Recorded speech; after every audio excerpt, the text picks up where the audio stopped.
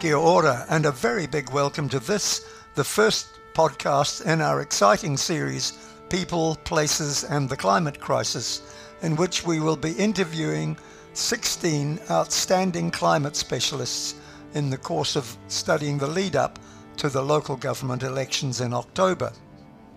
I'm Lindsay Wood, I'm from the Resilience Climate Trust, and in conjunction with Fresh FM, the top of the South's community access radio station, we are bringing you this amazing series both as a series of podcasts as mentioned, and then also as a series of radio shows which are compressed into 2 interviews per show with a total of 9 episodes.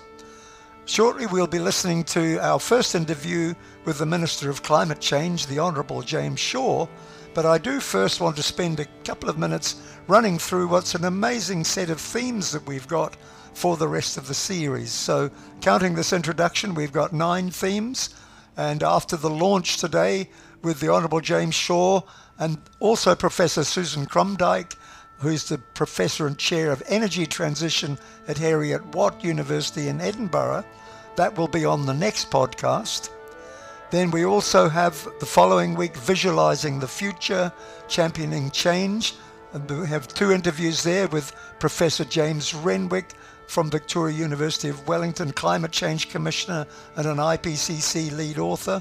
And then we have another interview with Sophie Hanford, the articulate and high energy young woman who led the Fridays for the Future marches in 2019 and is now a councillor on the Kapiti Coast District Council. On the 4th of July, we will have an interview exclusively with Emeritus Professor Pat Bodger on energy and climate resilience. Then that is followed by looking at the built environment, urban form and transport in a climate context.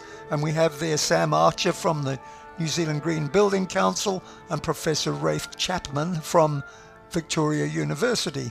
On the 18th of July, we'll have Making the Regional Economy Less Vulnerable to Climate. Now that has a bit of a Nelson focus, but it will apply to other regions as well.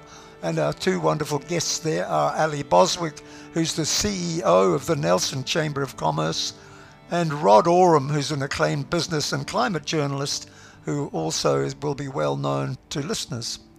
Following that is Regenerating Nature with Dr. Simon Stewart of the Cawthron Institute, and another Simon Miller, who's Executive Director of Pure Advantage, the green business organisation, and he's a champion of Aotearoa's natural advantages.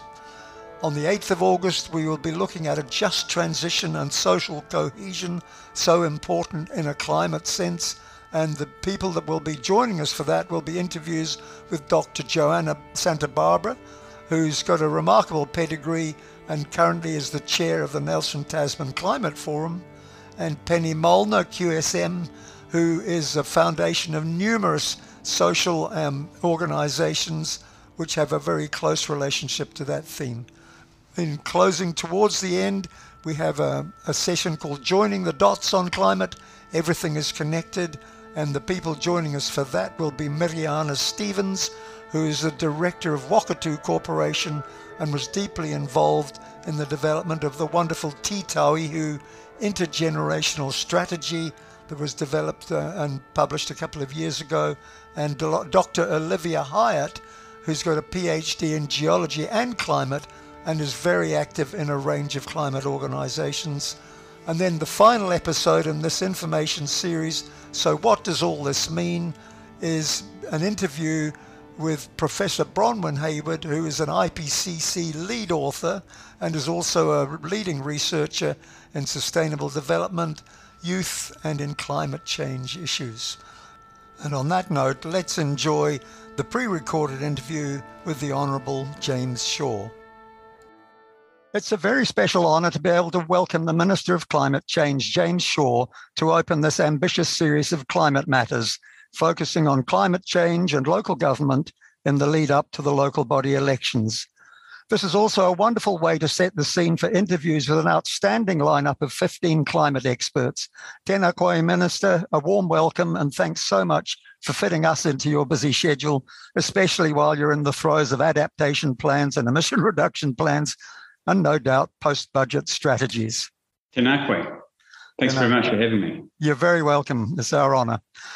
While I do have some specific questions that I wish to put to you, I'd first like to invite you to share the top climate issues or strategies you hope that in the lead up to the local government elections, candidates will be advocating for as they look to win over the voting public. Well, I think the clue is in that last bit of your question around winning over the voting public.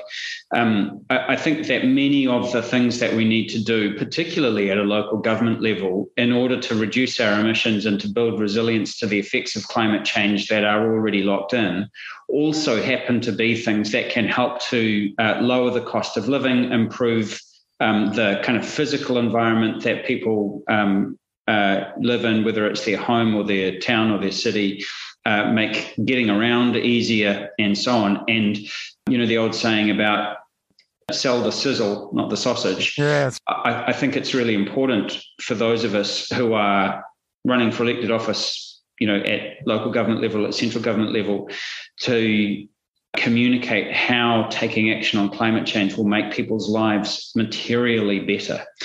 And so I think that the kind of range of policies around kind of more livable streets, more walkable cities, warmer homes, the kinds of things that local authorities actually have quite a lot of influence over are things that actually make people's lives better.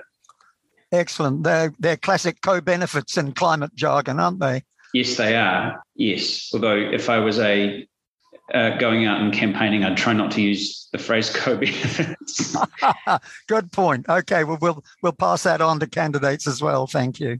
I'm now going to ask a question which is in a bit of a pet area of mine, because I've got a bit of a background in cost management and construction, and it's aimed at cost issues, if you like. You'll know better than I do how often proposed climate strategies are opposed on the grounds of, quotes, costing too much or, quotes, not being economic. Yet these are rarely compared with the crucial cost of not doing enough, and are also mostly tacitly treated as just short-term costs. What approach do you suggest councillors adopt in grappling with that sort of resistance to instigating robust climate strategies? Well, I think that the Climate Change Commission, at a very high level, when they gave us their report in May of last year, did look at the kind of what they thought taking action on climate change would cost the country. And it was essentially a slowing in the rate of GDP increase. So not an actual reduction, but just a kind of a drag on the rate of increase by about 1% over 30 years. They then compared it to the cost of doing nothing. And the cost of doing something costs about half as much as the cost of doing nothing. Yeah. The problem that you've got, of course, is that the specific investments that we're making fall on present day rather than on the future, and they fall on whether it's kind of property developers or councils or who don't then see the benefit of avoided cost in the future on a kind of a more general basis. So one of the things I think that councils can do is to talk to their council's treasury departments, who their finance functions are, about things like depreciation rates and whole of life cost, value rather than cost. And that thinking is slowly starting to seep its way through the Treasury and central government thinking, but it's not yet widely adopted. And we've been putting, quite a lot of pressure on Treasury to move on some of these things for a few years now, and you're starting to see some movement. But I think it would be helpful for councils, to kind of actively engage with their officials who are in those functions to say, well, look, yes, the upfront cost of this building might be, 10, 20% more than one that's not climate resilient or is energy inefficient or whatever have you. But over the lifetime of that building, you'll make your money back kind of several times over. And so then the question really is a financing question. It's how do you sort of realize some of that future benefit today in a way that makes it economic to make that investment up front. Of course, most councils are long-run investors, right? The buildings that they own or the infrastructure that they own is around for decades and decades and decades. Sure. Unlike commercial property developers, who kind of make it with a specific intention of moving it off their books within about 7 years or so. If it doesn't have a payback in 3 to 5 years, then it's not really in their interests. Councils actually operate to a different imperative. And so then the question is if, given that they are these long-run owners of buildings and infrastructure, what are the ways that you can start to realise that amortisation of cost over time? Sure. No, that's great, because that ties together the whole issue of I really am on the same page as you with regard to value rather than cost. And also the issue of over time is so important, isn't it? I often think in my arena of the construction industry, a very small example is you pay more for insulation at the beginning and then you're on a win from then on, aren't you? You are. But the problem that we've got is structural. So everyone says, well, why wouldn't you insulate your building? And it's because the person who's building the building is a different person from the person who pays the energy bills. Yeah. And so, the incentive for a property developer is to keep their costs as low as possible, whereas the incentive for the leaseor of that building is to reduce their energy costs. And so you've got a problem, a classic sort of split incentives problem. And in an arena where we've got a housing affordability crisis, front-loading the cost a little bit more is not an attractive thing for the client, even if they do know that down the track they're going to recoup things. That's great, thank you. I want to jump tack a little bit now, if I may. During the COVID lockdowns, we got used to the Prime Minister's team of 5 million. Everybody knew about that. And I've often thought how good it would be to motivate the same team on the climate journey, even if that has a very different risk profile and a very different time frame. This, in a local body sense, then invites the question around public education at a community level. What do you see as the roles of councils in promoting community climate awareness and readiness? And also, what of the place of organisations like the wonderful Nelson Tasman Climate Forum that you launched a couple of years ago here where I am in Nelson?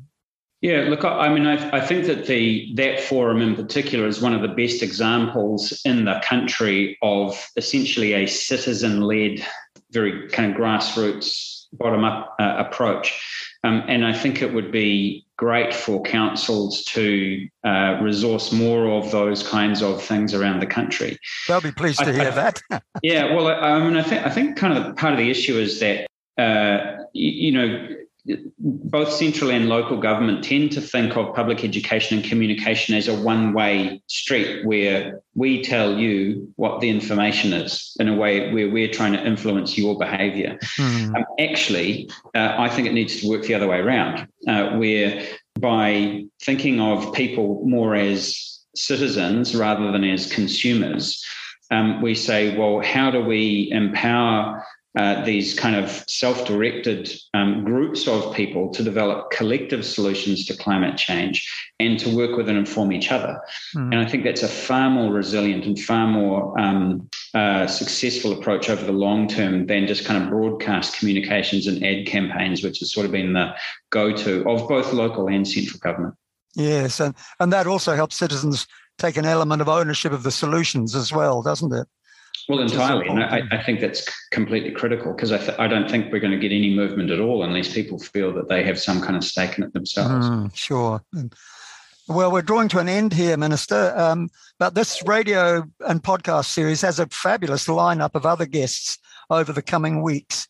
If we think of our listenership at the moment, hopefully listening to those other episodes, what would be a single take-home message that you'd like them to have in their hearts as they engage with future episodes? Is there a particular state of mind or state of feeling that you'd like people to carry with them as they pick up further information? We can do this. Great. That's it. I mean, I think, I could say a lot about that, but I know that a lot of people have a sort of a general sense of despair over the kind of state of things and the trend, and with quite good reason, right? The data that we see and receive suggests that things that haven't yet turned around. But we also know that we've got the tools, we've got the technology, we know what policy mixes are going to work. What we just need is the will collectively to make them happen. And so I think that sense of empowerment that our collective action through the political domain at local government and at central government level, and through our communities and our sports groups and our churches and our businesses and so on, can make a tremendous difference in actually a remarkably short period of time. We just need to apply ourselves. We can do this. What a wonderful slogan for it. That's great. And a great answer. Thank you. Well, Tanakoi Minister, many thanks for launching our series today and for also all the things that you do in the climate space, which I know sometimes must feel like you're battling people who should be your friends. So kia ora, and thanks very much for joining us today. Thanks very much, Lindsay. Thanks for having me on the show. Well, what a privilege to have the Minister open our series with an interview where he shared his insights into many of the issues that relate to local government and climate. As I mentioned at the beginning, I will give you how you can get more information on the series if you go to the Resilience website at www.resilience, that's RESILIENZ, resilience.co.nz, and then you will find links that take you straight to other pages with podcast details on them, including links to the Fresh FM website and the frequencies that they are broadcasting on. The next podcast will be Professor Susan Crumdyke, as mentioned, and then we will carry on with 2 podcasts per week over the next several weeks until the local government elections on October the 8th this year. Thank you very much for your company. I hope we enjoy it again, and kia kaha for the climate.